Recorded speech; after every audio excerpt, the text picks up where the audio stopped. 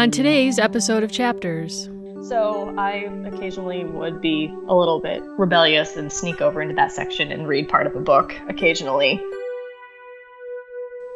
Christian fiction gets a bad rap in the sense that I feel like there's just as much bad writing in quote-unquote secular fields. Today's podcast is brought to you by Audible.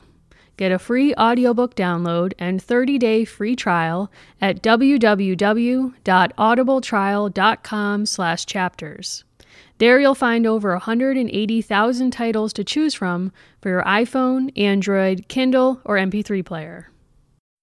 Welcome to Chapters, the podcast where we hear the stories of readers' lives through the books that have meant the most to them. I'm Mary Mahoney, and today my guest is Catherine Hammer. Catherine is a librarian currently living in Florida, where she works for the Broward County Library System.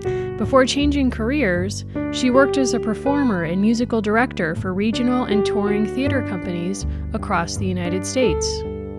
On this episode, we talk Christian fiction, the difference between good and bad Christian romances, books parents didn't want you to read growing up, dancer biographies, reading books set in places you happen to be traveling, and much more. This is Catherine's story. Well, Kathy, thank you so much for being on the show. I'm so happy to have you. Thank you for having me. I'm excited. So I want to start by asking what I ask everyone, which is, what's your earliest memory of reading? My earliest memory of reading are these books called Arch books that my parents would read to me. I grew up in a very conservative Christian family, and so they're little children's books that have Bible stories in them. And so my parents would read those to me and my brother and my sister. And so those are some of the early books that I remember them reading to us when we were kids. And where did you grow up? I grew up in Leavenworth, Kansas. It's in a suburb about an hour north of Kansas City. So when your first memory is something that's linked to your faith, have you always thought about reading as something that's bound up with your faith?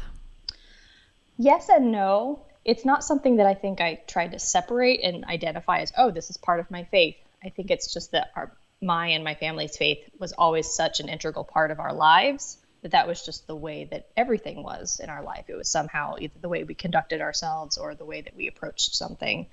So it was not necessarily didn't seem like a conscious choice. It was just kind of always there. Yeah. And are your parents readers? Was reading an important part of your family culture growing up? It was. I don't remember my mother reading a lot when I was young. She reads a lot of Christian devotional books and things like that now, but I don't remember her reading a lot when I was younger. But my father, he reads a lot, surprisingly adventure books like Clive Cussler and things like that, which I did not expect until we saw the Sahara movie. And he was like, oh yeah, I read this book. So mild-mannered accountant was excited about the adventure books. So what was your leap from the earliest memory you have of reading those biblical children's books to other kinds of books, whether it be books that you were read to as a child or the books you discovered when you learned how to read on your own? Sure. I remember, other than those books, my father traveled a lot when we were young, and so he would bring books home with him from business trips. And so my parents would read to us every night. And so some of the other books that we read, we've tried to find them. There are these British books called Animal Bedtime Stories that have, now I'm completely drawing a blank. There's Willie the Mole, and then there's two badgers. That's who they are, badgers, named Dewey and Basil. And they have adventures in this huge estate and finding a frog that they thought was like a ghost or something like that. And so I think maybe with those, I enjoyed the mystery aspect of it. So those were the next books that I think I searched out on my own when I started reading, where I loved mystery books. And how old were you when that was happening? I think probably from the age of like 7 on up. I did not read the Nancy Drew books. I read Trixie Belden, who not a lot of people are familiar with her, but she's just like kind of, I always say, the younger version of of Nancy Drew. So the Trixie Belden books. But at the same time, I was very active in arts. So I was taking piano lessons, and I took ballet classes, and I was singing in the choir at school. And so I also liked reading like biographies and stories about kids who were singing and dancing and playing instruments and things like that. So what kind of biographies were you reading? I read some, they were called A Very Young Dancer, and then A Very Young Gymnast, and then there was a very young skater for ice skating, and even there was a very young horseback rider, even though I had no connection with horses. So those are some of the ones that I remember. And then that, I think, opened the door into other biographies, because I thought it was really interesting finding out about how people spent their time. And so we had a collection at my school of historical biographies that I would read a lot. And I remember the ones of like Juliette Lowe and Louis Pasteur and things like that. What kind of kid were you in this period? So what kind of person was reading these books? I think I had a very similar personality to how I have now, which is I'm a little quiet and reserved if I don't know somebody. But then when I meet someone, get to know someone, then can be very energetic and annoying and talkative all the time. And then I was in performing fields, so I was always prepared and ready to like, let me play my piano piece for you, or I could sing a song for you, or something like that. So I didn't always jump up and perform, but I was always prepared if someone should ask. Of course. So were you putting on shows for your family growing up, or? Not by myself. I remember, I think my sister and I, and sometimes my brother, we would dress up our dogs in some of like old baby clothes or doll clothes. And so we would sometimes put together like a little circus act or something like that, but they weren't full blown shows that I recall. So when you think back to those times when you're like 10 years old or however old and even older, what kind of role did reading play in your life when you think back? What was it doing for you? I think it gave me a little bit of a sense of the bigger aspects of the world, I think, because I lived in, as I said, a suburb of a large city, but we didn't go out much. So reading gave me the opportunity to learn about people's approach to life, or different people's lives, or different places in the world, because some of these mystery books, with the mystery books, Trixie Belden, yes, we read, but then there was also specifically like a Christian series called the Mandy series. It was about a girl named Mandy, and she discovers that she's partially Native American, and she's living in, I think, North Carolina in the I want to say mid 1800s. And so she's trying to like stand up for her Native American heritage, but she also gets sent to this finishing school for young ladies, and there's always a mystery in some aspect of the story. And so she traveled through Europe, like one book at a time, like different countries. And so through those sorts of books, I got to see quote unquote, different countries that I had not, like, obviously seen myself. But it gave me the impression of other things that were out there. And did you have a sense then that you wanted to get out there, that you wanted to leave Kansas, or? I wasn't really one of those people that it was like, I can't wait to get out of here as soon as I can. But I did want to see other things and experience other cultures and like see other things that I'd read about in some of these books. Yeah. And so, yeah. Did your parents ever say, Kathy, you can't read X book? Were they sort of paying attention to what you were reading in terms of saying you can read Mandy books, but not these other books? Yes. I don't know that it was specific. Occasionally it was specific. I know we weren't allowed to like read the Sweet Valley High books. Oh, so, why not? What was wrong with Sweet Valley High? They were too worldly. Sure. So sometimes Too fresh, as my grandmother might say, too fresh. Yeah. So I occasionally would be a little bit rebellious and sneak over into that section and read part of a book occasionally. Ooh, Kathy. Yeah, I know. So you were going to your public library at that when you were growing up. Yes. You're getting your books there. Mm-hmm. So you would slip into the aisle where Sweet Valley High would be. Yeah. And dip into those pages. Mm-hmm. And it was never like a whole book. I would just read like part of a chapter, I think. I don't even remember. But it was just kind of, I think it was more, I was like, what's all the fuss about? I don't, like, what's... Right, because sometimes when you actually go and watch something that your parents told you not to watch or read something, it never satisfies in the way you think you're going to get a thrill or it's going to have some payoff. Right. I know when I was growing up, I was not allowed to watch Grease. It was one of the few things I was told, you may not watch Grease. So, of course, the next day I snuck over to my best friend's house and we watched Grease. And I thought it was so bad. I was like, oh, maybe they didn't want me to watch it because it's bad. Not because it's the end game is that a woman has to change for a man in order for him to like her, but which is why Grease 2 is a superior movie, and I'll leave it there. I still need to see Grease 2.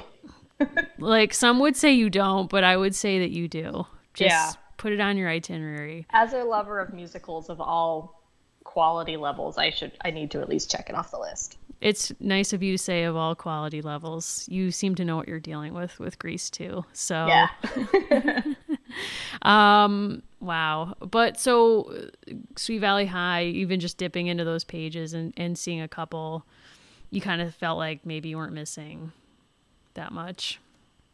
Yeah, I don't know. I mean, I remember reading something that it was like, oh, okay, I think that's not what I'm supposed to be reading. I think that's there because I do remember it was a scene of, I think they were in a lake or something like that. And I think he unsnapped her bra or something. And I was like, oh, and so I was just like, oh, but I honestly don't remember anything after that. I just remember I read that scene and then I put it back and went on my merry way. So you got to that scene, read it, knew you shouldn't be reading it, and you didn't keep reading. You had the reserve to put the book back. Correct. Yes. And so I honestly don't remember whether it was because I was like, okay, I shouldn't be reading this, or it was like, oh, that's why I shouldn't be reading this. I'm not really sure. I don't recall. But yeah. So what books from growing up, whether it be, I guess, in the timeline now or roughly in, say, middle school, late elementary school, kind of whenever you want, but what are some books that you look back now and say, this was so important to this time in my life? Sure. As many of your guests have talked about, I loved the Little House on the Prairie series because also living in the West or the Midwest area, I connected with that sort of landscape that was described in the books. And so I kind of identified with those. And it might have been also a combination of the books themselves and maybe the conservative community I was raised in. Not that we were Mennonite or Amish or anything like that, but just the community of, conservative moral living that kind of seemed to idealize that sort of approach to life of a simpler time where faith was important, family was important, that sort of thing. Mm-hmm. So I remember that really resonated with me. But then moving on, I really got involved with not only, as I said, the Mandy books and mysteries, but also into historical fiction. So how old were you when this is happening? Probably more early teens, so 13, 14-ish. Okay. So I will say that Christian fiction gets a bad rap in the sense that I feel like there's just as much bad writing in quote-unquote secular fields. And so there's a lot of formality to some of the books. And so, but I compare the Mandy books very much to Babysitter's Club books, which I loved equally. And so, but there was very much like a certain way that the books were, the setup, this is what happens, there's the conflict, then it's the resolution, and this, and maybe an extra little surprise thrown in there. So I think that sometimes Christian fiction gets a bad rap because it is kind of formulaic at times, depending on the author, of course. I think you're absolutely right. And before we get into that, and I do want to hear all of your views about that, because I have a lot of questions and I'm really genuinely fascinated. But you brought up Babysitter's Club and compared it to the Mandy books, which I've not read, full disclosure, right. But now I'm curious to check them out. But with the Babysitter's Club books, retroactively, and in the 90s when people our age were reading them, a lot of girl readers would map themselves onto particular Babysitter Club members. You know, I'm a Christy, you're a Marianne, whoever, you know. Yes. And not just with those books, but a lot of books that mean a lot to girls of a certain age. Like when you're really figuring yourself out, you imagine yourself into favorite characters and treasured books. I'm wondering if that's the same or different when you add being a Christian girl or having that be an element of the character type in addition to just being a Anywhere USA American girl. Right. I mean, I can't speak for everyone, obviously, but I think for me it did. I think it helped. It was because it was already kind of part of my identity and it was pre-described in as part of the book, part of her identity. It helped me to like kind of have that touch point as an anchor to be like, okay, yes, we're similar in this way, and to kind of connect with it even deeper from that point on. So again, I don't know about if everyone does that, but I think for me it did kind of help me to connect with that on a more immediate level. And when they talk about, and when that is such a foundational part of who you are and who these characters are, does that come through in the formulaic nature of the plots? Like, is faith a part of those plot lines, or is it just something that informs their character? Again, it depends on the specific book or series of books. Okay. So I'll give you an example. There was a series at that time. It was called the House of Winslow series by Gilbert Morris. And it was a historical fiction Christian romance series. And so the first book is about like coming over, like basically Mayflower era, coming to the colonies. And I loved this book. And so it was this like patriarch of the family. And then every book in the series continued in like the family tree somehow, like a daughter or a son or a nephew, and you could follow the family tree. But every book, almost to a fault, would always end up with like the stereotypical love triangle, and it would almost always have one person is like the woman that he was supposed to pick because she was like the good, virtuous person, and then there's the other one who's really attractive and like tempts him with lust and like all of these other things that he should not be like partaking in or whatever. And so at the end, toward the end of the book, he realizes that what he would have his like, I don't know, shining light moment and have a moment with God and realize that his faith, like he would come to God, and then he would of course then make the correct quote unquote decision with the right woman. And this would happen in both directions, both male and female. And so in that sense, I think toward the beginning of the series, it didn't feel so like, this is the way this book is going to go. But then as you got into like book 27, I'm like, okay, really? Let's think of another way to do this. It's just basically the same story, but during the gold rush instead of on the Mayflower. So I think sometimes, I think I've forgotten some of your original question with that. But so sometimes it's a little bit evangelistic in nature, which are not my favorite books.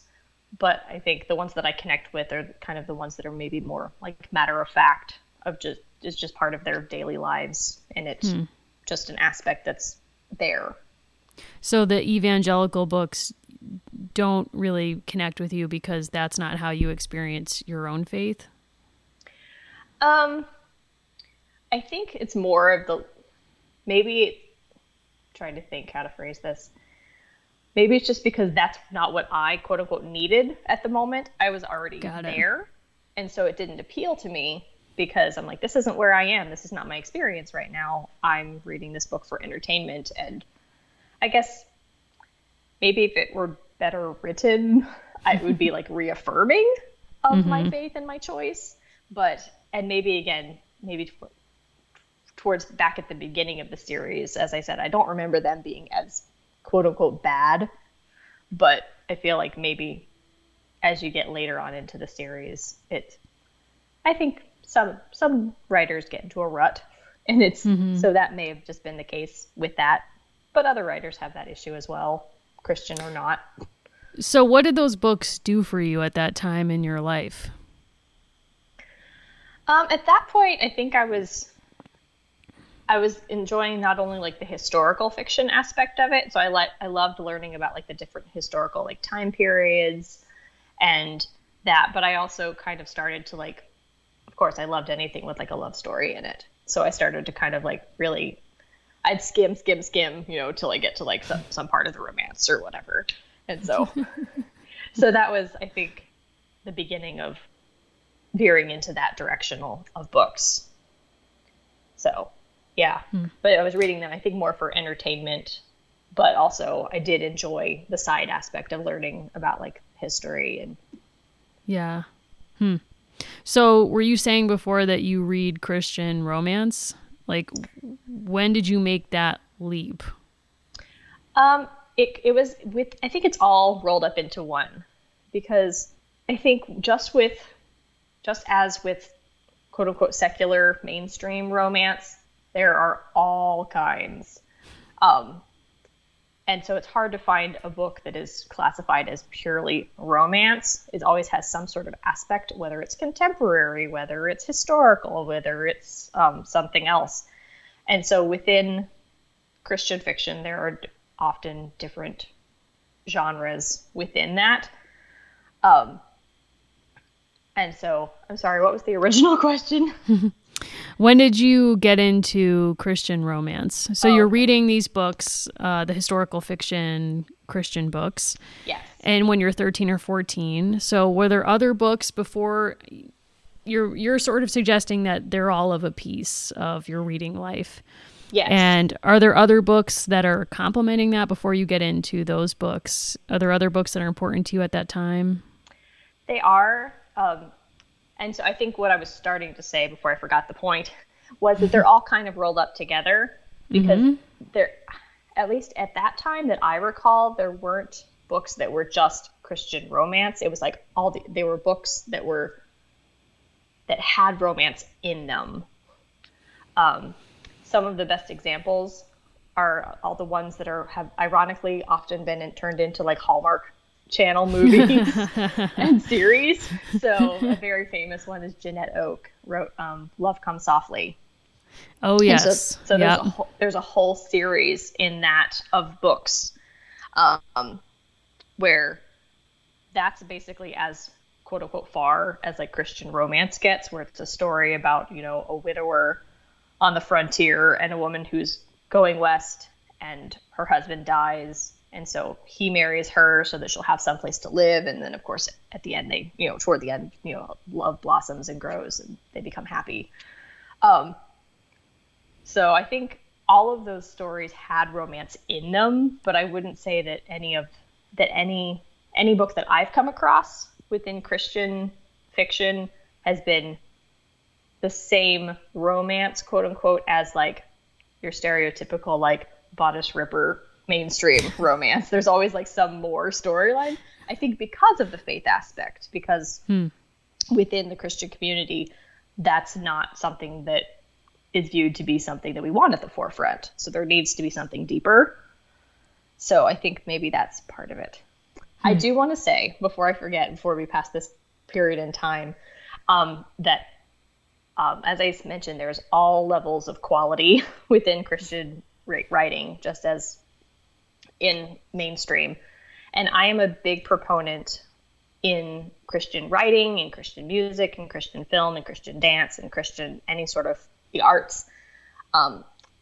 I feel very strongly about it still being of good quality whenever possible. Sometimes as Christians, we can fall into the trap of saying, oh, well, as long as you do your best, do it just as, give the glory to God, and the best, your best is what all is required. And I think there's an aspect of truth to that in like what you're offering to the world and what you're offering as kind of, this is going to sound hippy dippy, I know, but as you're offering to God as like, this is what I've created, as an act of worship and as devotion to you. But I think that should be different than something that you're putting out as a form of business. So I kind of look at those differently. I think that they're something that's done as an act of worship and as an act of love should be graded or judged differently than if you're like trying to present it as a professional level thing. I don't think it should get a free pass. So that's really interesting.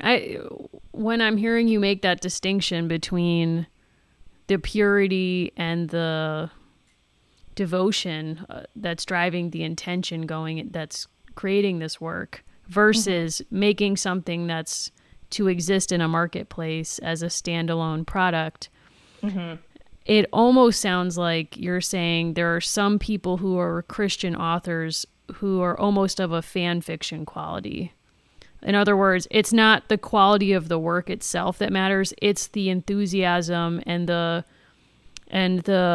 intention that's driving the work.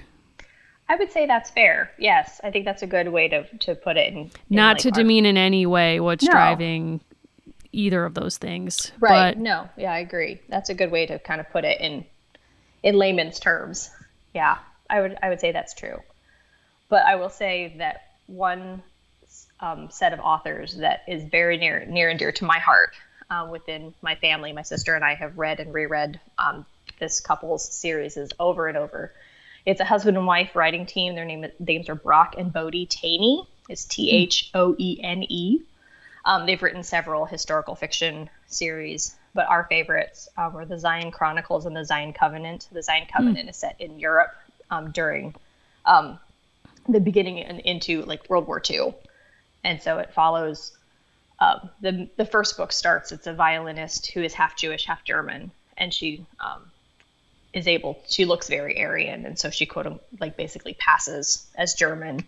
And so as she's viewed, she's able to take up the work that her father had been doing, smuggling papers and passports and money in and out of Germany and Austria and Switzerland to help like the Jewish families and children and that sort of situation. And then it keeps growing from there.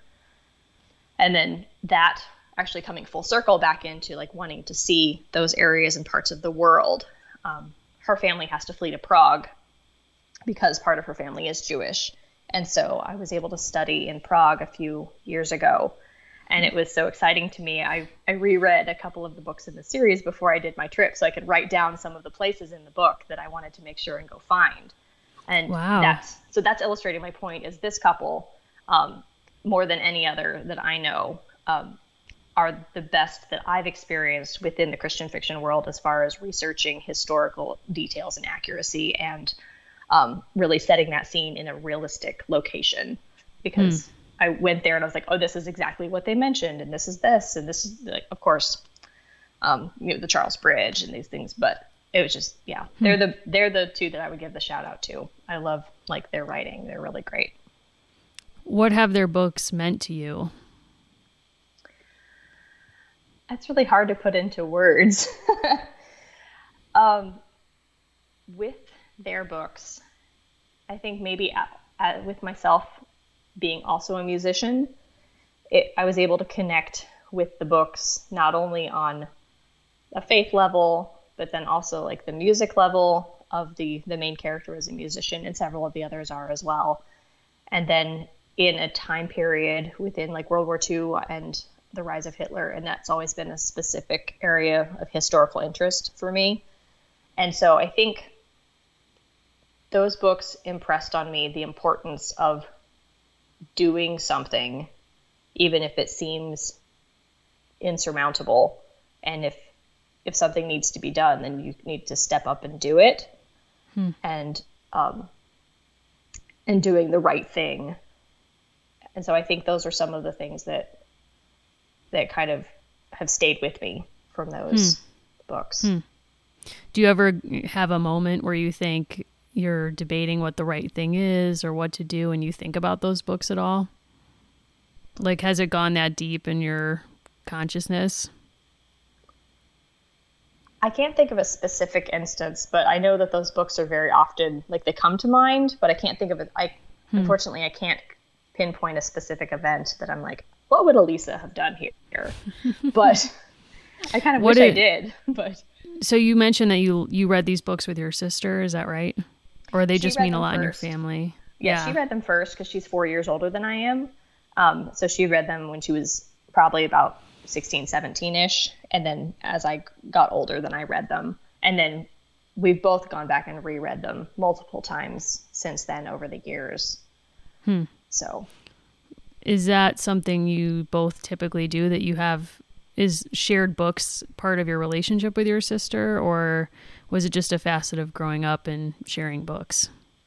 No, we do share a lot about the books that we've read. We're geographically far apart now, but we'll very often have like conversations about the books that we've read. She reads a lot of like biographies and history and things like that now. And I kind of tend more towards fiction, just because I kind of, right now I'm in more of a, I need an escape and just kind of, entertainment and turn my mind off and relax. So we're not reading a lot of the same things right now, but that is something that we've shared over the years. And what was it like for you to go to those places that you read about in the book when you were studying abroad?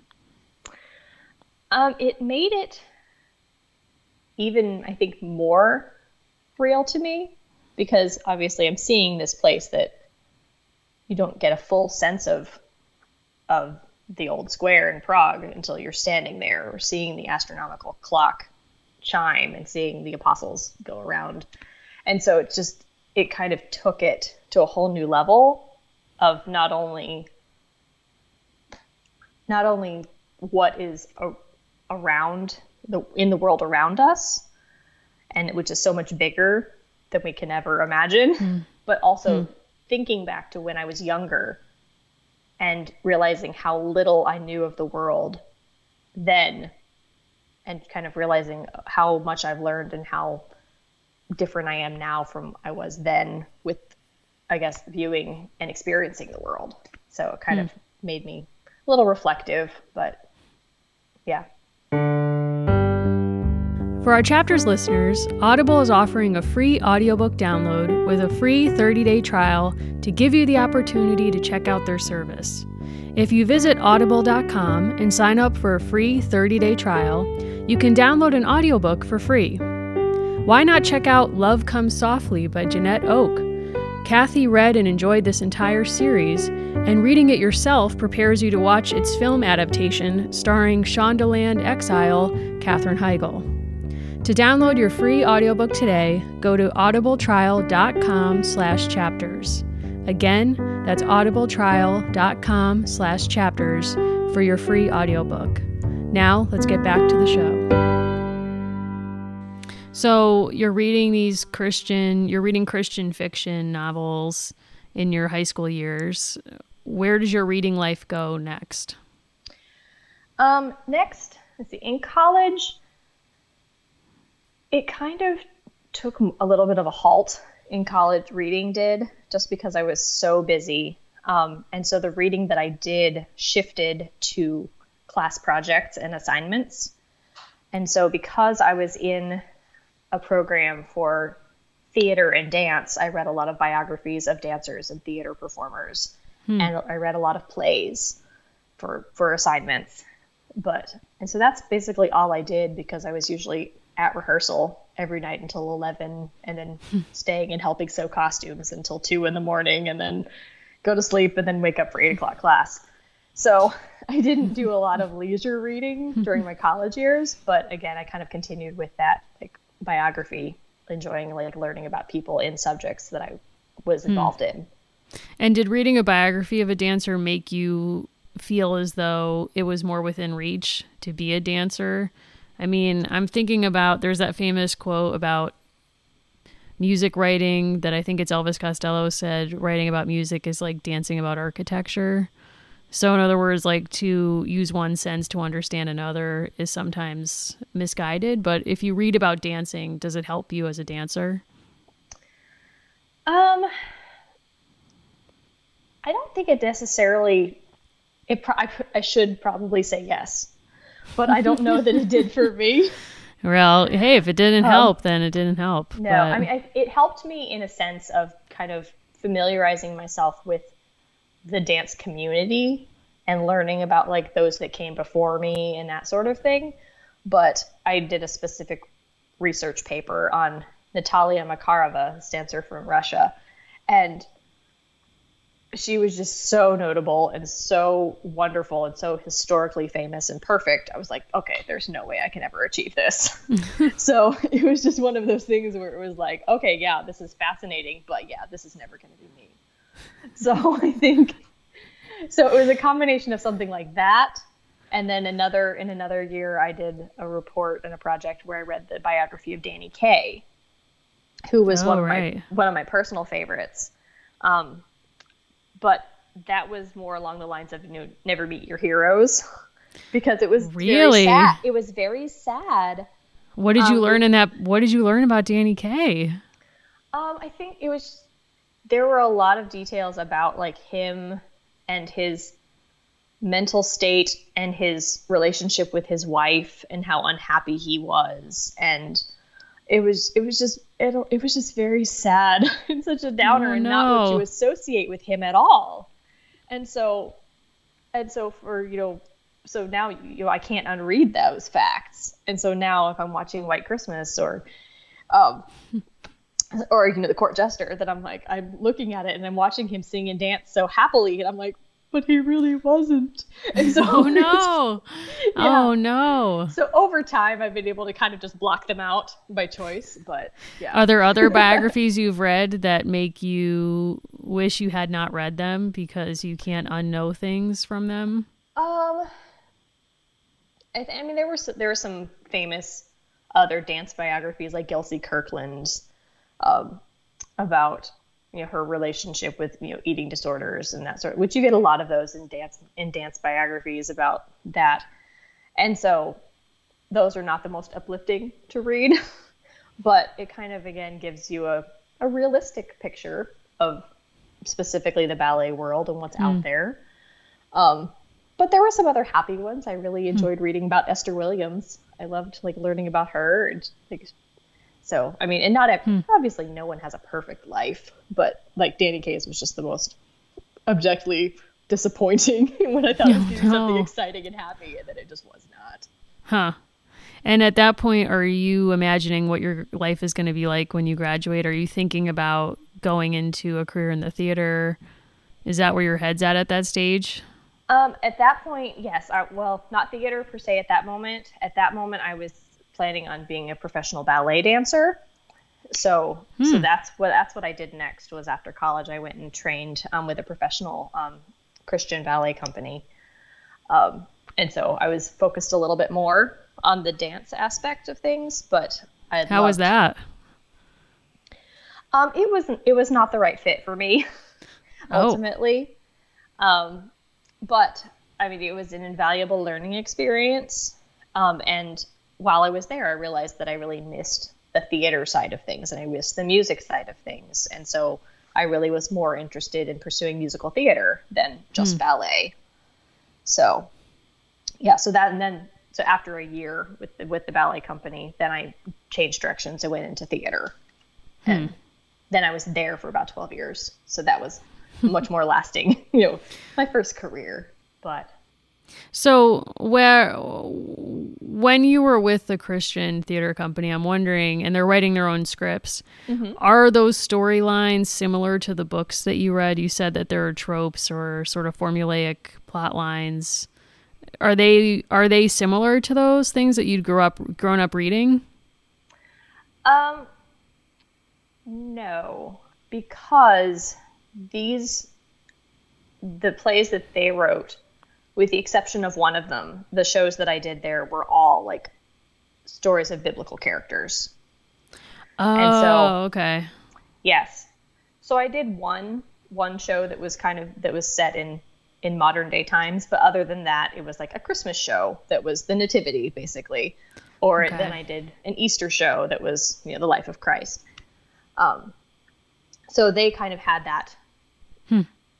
What was it like to be inside of a story like that? I mean, I've been in nativity stories too, and in Stations of the Cross, which is a Catholic version of the Passion story that people participate in. Right. And for me, it's like I grew up reading those stories in the Bible, and then to be in the production and taking on a role or just sort of being in that physical space, it changes the way that you inhabit that story. Did you have that kind of experience at all? I did. The first Christmas that I was there and did the Christmas show with them, I played the role of Mary. And it's one of those situations where as actors, we try to, put ourselves inside the character and find like deeper motivation and, reasons for why people do things and decisions that they made. And so I know it's all kind of stereotypical and, la-di-da, but it really is true because if you're standing up on stage and you're saying these things about like, the angel has just come to you and told you you're going to have a baby. And you're like, well, how is this true that I'm going to have a baby? And you're like, no, seriously, really, how would she react? I mean, like, yeah. And so I don't want to say forced because then that sounds like a bad like thing, but it really forced me to kind of dig deeper into those stories and appreciate them with these. As a Christian, I believe that they're, true stories. And so I'm like, this is a real person. Like this isn't just, some 15-minute thing that we see. Like this was someone's real life and people have real life reactions to things that happen. And so it's anytime you see a historical drama on television or, you can be like, oh, it's just a movie. But I'm like, no, this happened to someone in real life and they lived every single minute of it, not just the, hour that we're seeing here. And so how would you react in this moment? So it gave me kind of a deeper, it gave me, I would say, the opportunity to kind of deepen my appreciation of the gravity of some of the stories that maybe I would just be like, oh yeah, and then this happened, and then this happened. So yeah, I was like, no, this was like life-changing. We're just so familiar with the stories now that we kind of gloss through them.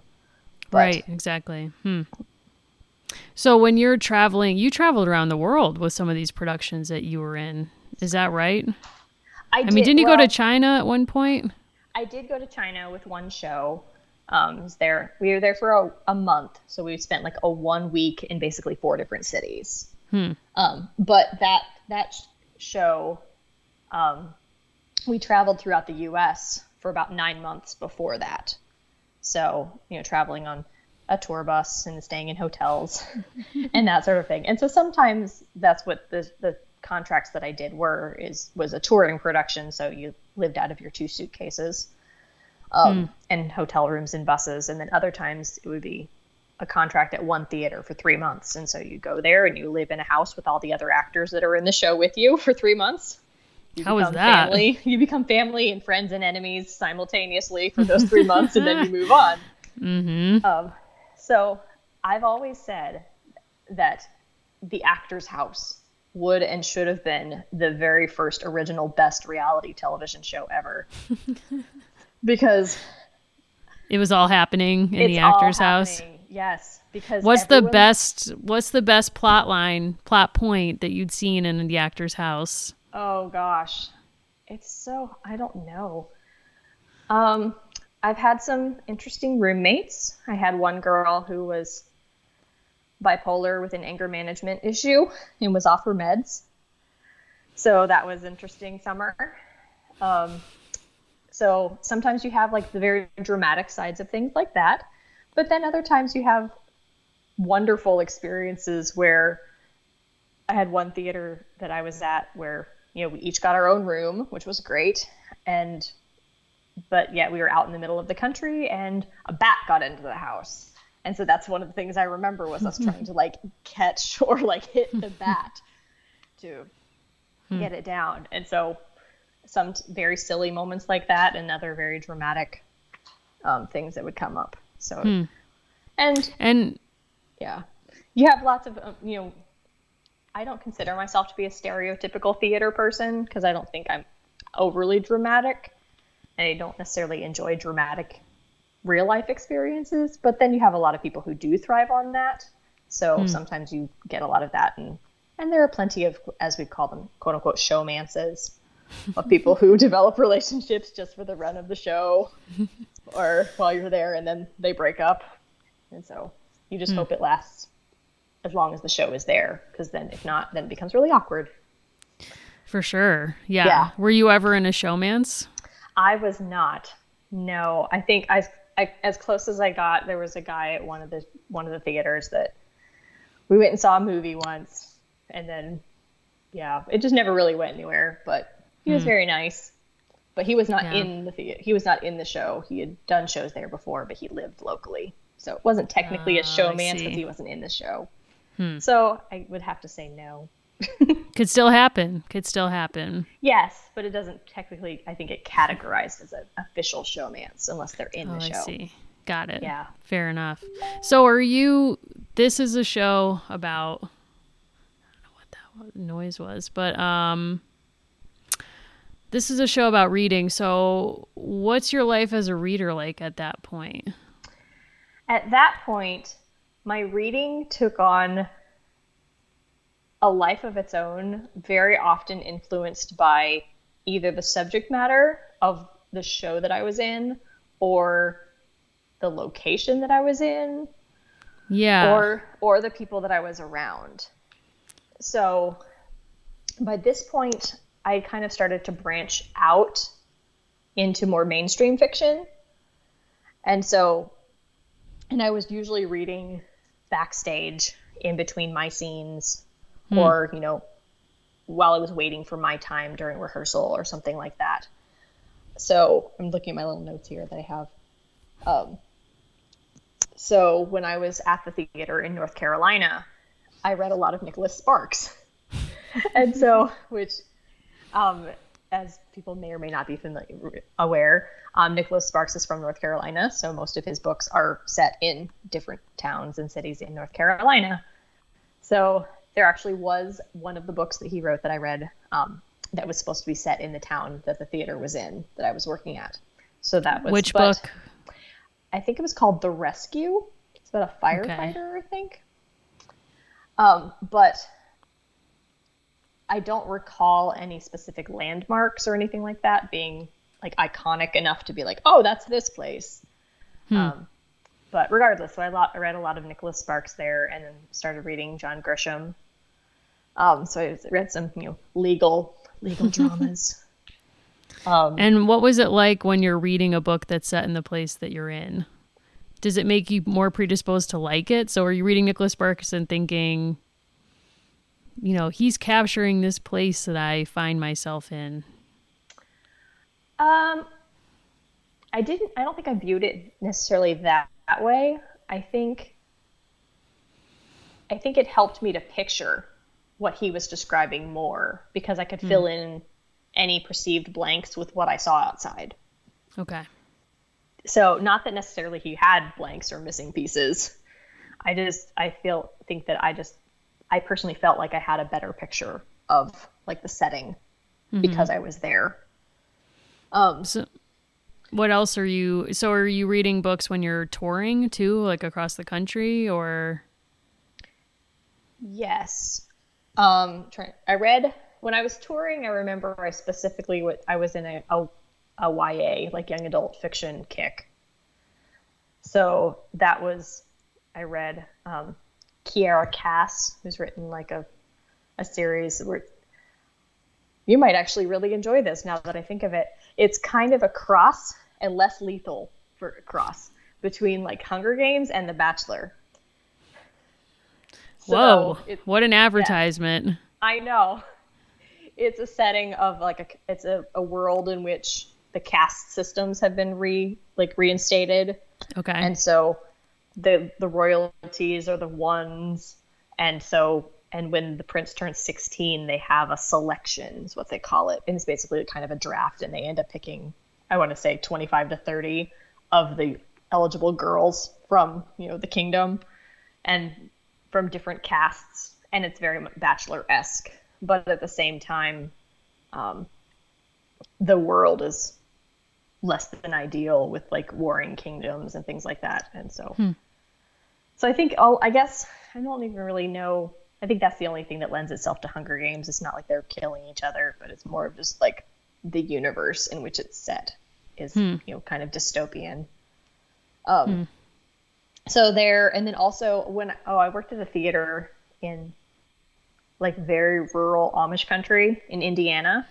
And so I veered back into some Christian fiction at that time, because as I mentioned, Christian fiction has so many genres inside of that like big circle. And one of them is there's a big market for like Mennonite and Amish themed stories. So there's an author named Beverly Lewis who has a lot of those. And so I read a lot of that, the Shunning series, while I was there. So what happens in a Beverly Lewis? What can we expect if we pick up an Amish book or a book that's set in Amish country? Right. I mean, overall, one thing that's important to say about the Amish is that every Amish community is different from the next Amish community. There is no overarching, other than, eschewing yourself of technology and being separate from the world. Every community interprets that differently, and it all depends on the bishop of that specific community. So you have some communities that it's okay to use technology as long as you don't own it. But then there are others where it's like, no, you can't touch it. No, you can't have any contact with it whatsoever. You can't speak with anyone who's an English person, or which is what they call people who are not Amish. So that's the important thing to remember. And so if you read something that's Beverly Lewis, and I'm just saying that from working in two different parts of Indiana that had different Amish communities, which were so disparate from one another. So I viewed just that difference myself. So it's important to remember, if you do read a Beverly Lewis book and you be like, that's not like what the Amish people are like in my area. It's not necessarily that she's not factual with her community. It's just that's how that specific community was or is. But story-wise, I think like it's very much based on family and community and remaining true to, the held faith and beliefs. But usually there's the I can't think of the word. I'm completely forgetting this word. It's okay. Fighting between two things. I can't even think rivalry? of conflict. Conflict? Yeah. Yes, there we go. A conflict between someone who's been raised in the Amish community but thinks they might want something more that's out there. And then, the family or someone else who is like, no, stay here. This is what's best. So there's almost always that aspect in one of her books. For different reasons. Sometimes it's because of a romantic issue. Sometimes it's because someone wants to sing and that specific community doesn't allow musical instruments or something like that. So do the characters typically stay in the community or do they leave at the end?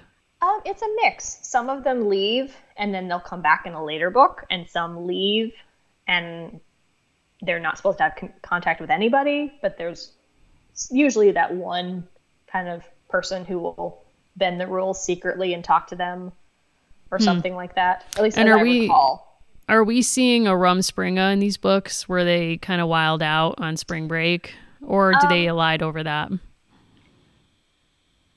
They do. The ones I'm trying to recall, these were probably, this was, I have to disclaimer, this was over 10 years ago that I read these books. So I recall that some of them did have a Rumspringa, but I don't think that they were ever like, Girls Gone Wild type of wild and crazy. It was more of the, again, like, I want to play a musical instrument. I want to, wear pants in bright colors. Oh, wow. Yeah. Just wearing pants in general, if you're a lady. I mean, exactly. What a time to be alive. At my local public library, Beverly Lewis books are always in hot demand. When those new books come out, they go right away. Yes. So I've always been fascinated by that and kind of wondering, why do books that imagine the reader into an Amish community, why are they so seductive to so-called English readers who have no lived experience with it? Do you think it's because the same pull as the Little House books that you described earlier, that, it's kind of a nostalgic feeling for a different world or a different culture? That's actually what I was going to say, is I think it's very similar to that, like the maybe longing for a simpler time. And I think it's important to remember that viewing a community of any kind, Amish or otherwise, is very different than being in it. And so I think it's maybe the same difference when you consider like our world of Instagram and social media.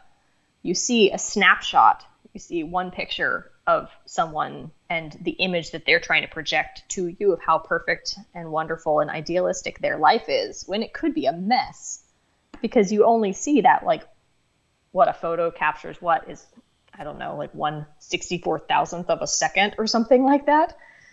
And so I think it's easy to look at like the Amish and be like, oh, their life is so easy and simple, and not really, like, no, they have real problems too, because they're dealing with like daily survival with their crops, or like how are they going to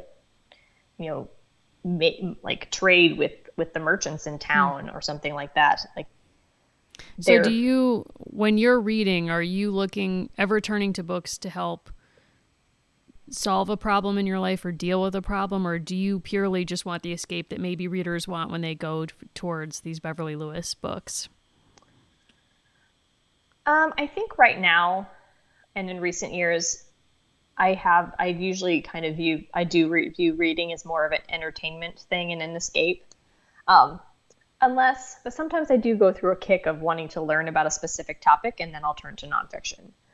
But I don't know. I'm less into, I'm not sure if this is what you were getting at, but I'm less into the self-help type, like solving a problem books, and more of the how does an airplane fly type of nonfiction book. So if I read a nonfiction book, it's more because I want to learn about how something works.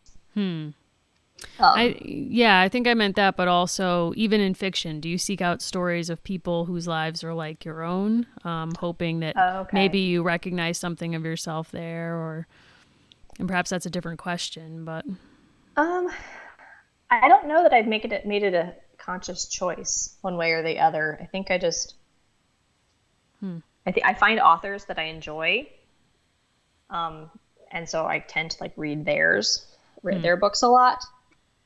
And sometimes I fall back into the same patterns of skimming until I get to the romance section of a book. The Outlander series being a very notable one of those. Oh. Yes. Yeah, what do you make of Outlander books? So I have to say, the first book I read through very, very quickly. But as the books have progressed, I'm procrastinating starting book 6. I kind of skim past the battles and some of the dramatic trading and things like that, as dramatic as trading could be, But I think, sometimes I kind of just gravitate back to those like fluff type books because because I am using like reading more as an escape and as a way to relax and entertain myself. Cool. So I should say that you went back to school and you are now a librarian. I am. Books are your trade. Yes. Has that changed the way you think about reading at all in your own life or otherwise? Yes and no. I mean, I think as a librarian, we're very much into like open access and people being able to get whatever information on whatever topic they're interested in. So I think it's one of those things where it's important. I have to remind myself constantly that people have all sorts of taste in books and movies and music, because we have everything obviously in libraries. And so just because I don't prefer something does not mean that it is devoid of value and that other people might like it. And again, I think value and quality are personal value and quality are and can be two very different things. And so a book doesn't necessarily have to be extremely well written to speak to you or help you come to a conclusion or something. So I think it's important to remember that and to not necessarily judge what people are reading. Because I find myself doing that sometimes. I'm like, no, it's okay. What's a book that someone's tried to check out that you really wanted to talk them out of? I can't think of a book. It was a movie that someone wanted to check out today, and I was just like, no, not that movie. What was the movie? It was 7 Pounds with Will Smith. I haven't seen it. Oh, okay. Spoiler. He spends the movie finding people. I don't even know how to approach this. He kills himself at the end of the movie by getting stung by this specific type of jellyfish that he's gotten because it somehow electrocutes you in a way that still keeps your organs viable or whatever. Because he has specifically found 7 people that he can donate his organs to make up for the fact that he killed 7 people in a car accident however many years prior. Okay. So that's the premise of the movie. Including Rosario Dawson, she gets his heart. And of course, in the movie, he met her he meets all of these people he's going to donate his organs to make sure that they're like good people that he thinks are worth saving, because he wants to make up for the people that he killed by helping people who are deserving. And so he meets her, and of course he falls in love with her. And so then there's that whole thing. And yeah, it was just, I hated the movie so much. And so, yes, so I'm sorry, I digress. But I think books are the same way. You can have, but other people might be like, no, what a wonderful example of selflessness and atonement and all these things. And I'm just like, no. But it would speak to someone else differently. So. So your job as a librarian at a public library is to just grant access to people wanting to go on whatever journey with books they choose. And now it's kind of trippy to say that you might be overseeing someone dipping into the pages of Sweet Valley High against their parents' wishes. It's very possible. Mm-hmm. Yeah, so that's very possible. Very good. Are there any other books that have meant a lot to you that you want to discuss? Let me check my little list here, see if I've missed anything. I will go on record as saying, and I guess weighing in on the podcast debate, I loved Jane Eyre. Wow. So okay. Yes. So I will come down on that side of things. Why did you love Jane Eyre? I think, again, it had a lot of the elements that I connected with, because it has the romance, but then it also has the character who is very like staunch and very strong in her faith. And so then there's of course, she's deceived by this man who she loves, but then, everything turns out okay in the end. I'm a big sucker for, happy endings. So, yeah. But yeah, I will also say there is a musical of Jane Eyre, which I love the music for that as well. So. Wow. Maybe you can star in that someday, and listeners of this podcast can come check it out. That's a possibility, yeah. I think those are all the books I specifically wanted to mention. Are there any books you want to recommend that you've been reading lately? I'm trying to think. I just started a book, so I can't speak for how it is more than 40 pages in. But one of my favorite parts of my job right now is I get to process the new books when they come into the library. So it's really great. I'm like, oh, I want to read this and this and this. And I kind of get first crack at them if no one else already has a hold on it. And so there's a book that I was intrigued by. It's called I'm Not Your Perfect Mexican American Daughter.